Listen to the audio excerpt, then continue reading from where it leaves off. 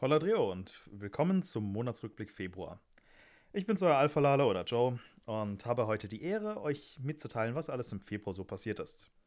Kommen wir mal zum Basic. Also wir haben keine neuen Mitglieder bekommen, weil wir am Cap waren. Jedoch haben uns ein paar Mitglieder verlassen, die einfach zu inaktiv waren. Bei manchen sind es einfach private Umstände, die dafür gesorgt haben. Die haben deswegen auch noch den FG-Friend- oder Gaststatus. Und sobald sich das wieder ändern könnte, können sie wieder aktiv beitreten. Bei den anderen hat es einfach an der allgemeinen Einstellung und Aktivität halt gemangelt. Verlassen uns haben nämlich die Joschka, der Kazuto, Zocki, Cluster und Butterbube. Wobei Zocki und Cluster, da sind die privaten Umstände dafür gesorgt haben, dass sie inaktiv sind. Also sie kommen dann haben die Möglichkeit, dann wiederzukommen, sobald sie einfach Zeit haben. Allgemein werden wir uns strikt an die Aktivitätsregel halten und somit das Einschlafen der FG zu verhindern. Und so, dass halt auch die aktiven Leute halt eine belebte Umgebung haben, weil es ist ja uncool, wenn dann die Leitung oder alle, sagen wir, die Personen halt predigen, ja, okay, wir sind hier schon aktiv und so, aber dann halt selbst nicht da sind. Das funktioniert nicht, ne?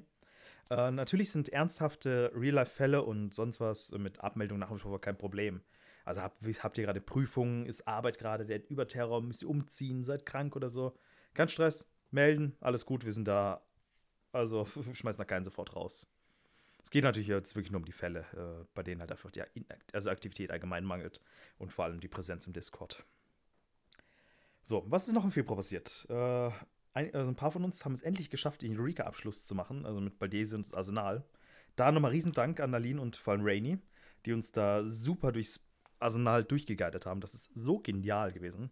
Nämlich Aline, Flo und ich haben es geschafft und haben es endlich unser Osma-Mount.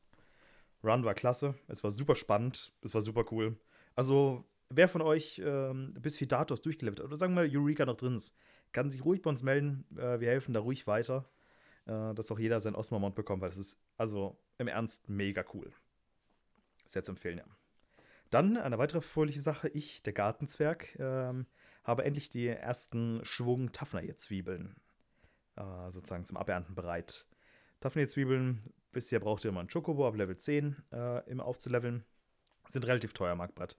Bei uns in der Gildentruhe, ich werde sie in Fach 1 reinlegen, könnt ihr euch eine rausnehmen, wenn ihr sie braucht. Ihr müsst dann einfach nur gucken, wie viel gerade ein Daphne jetzt Marktbrett kostet und die Hälfte des Guildpreises dann in die Gildentruhe legen. So, was ist noch so im Februar passiert? Ja, unser Gildenleiter hier, unser guter Kevin, hat ja einen Roadtrip angeplant, der natürlich, oder nicht natürlich, der leider nicht funktioniert hat und nicht geklappt hat.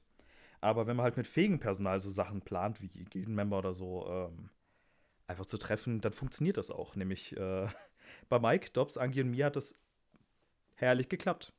Planung war innerhalb von 5 Minuten abgeschlossen und es war biertastisch, sagen wir es mal so. Äh, gerne wieder. Also, solltet ihr Anreize sind, dann dafür zu treffen, macht das. Es lohnt sich wirklich. Und wer auf einen guten Suff steht, dann ist es recht. Dann habe ich noch eine Info. Im März, also jetzt diesen Monat, findet das nächste Gildenmeeting statt. Da gibt es noch eine Ankündigung, wann das ist. Ich bin auf jeden Fall sehr gespannt, was da alles sozusagen, was alles angesprochen wird. Aber seid einfach dabei und bekommt mit. Und wenn ihr nicht dabei sein könnt, ich werde auf jeden Fall wieder ein Protokoll führen und das dann online stellen. Also das ist einfach da.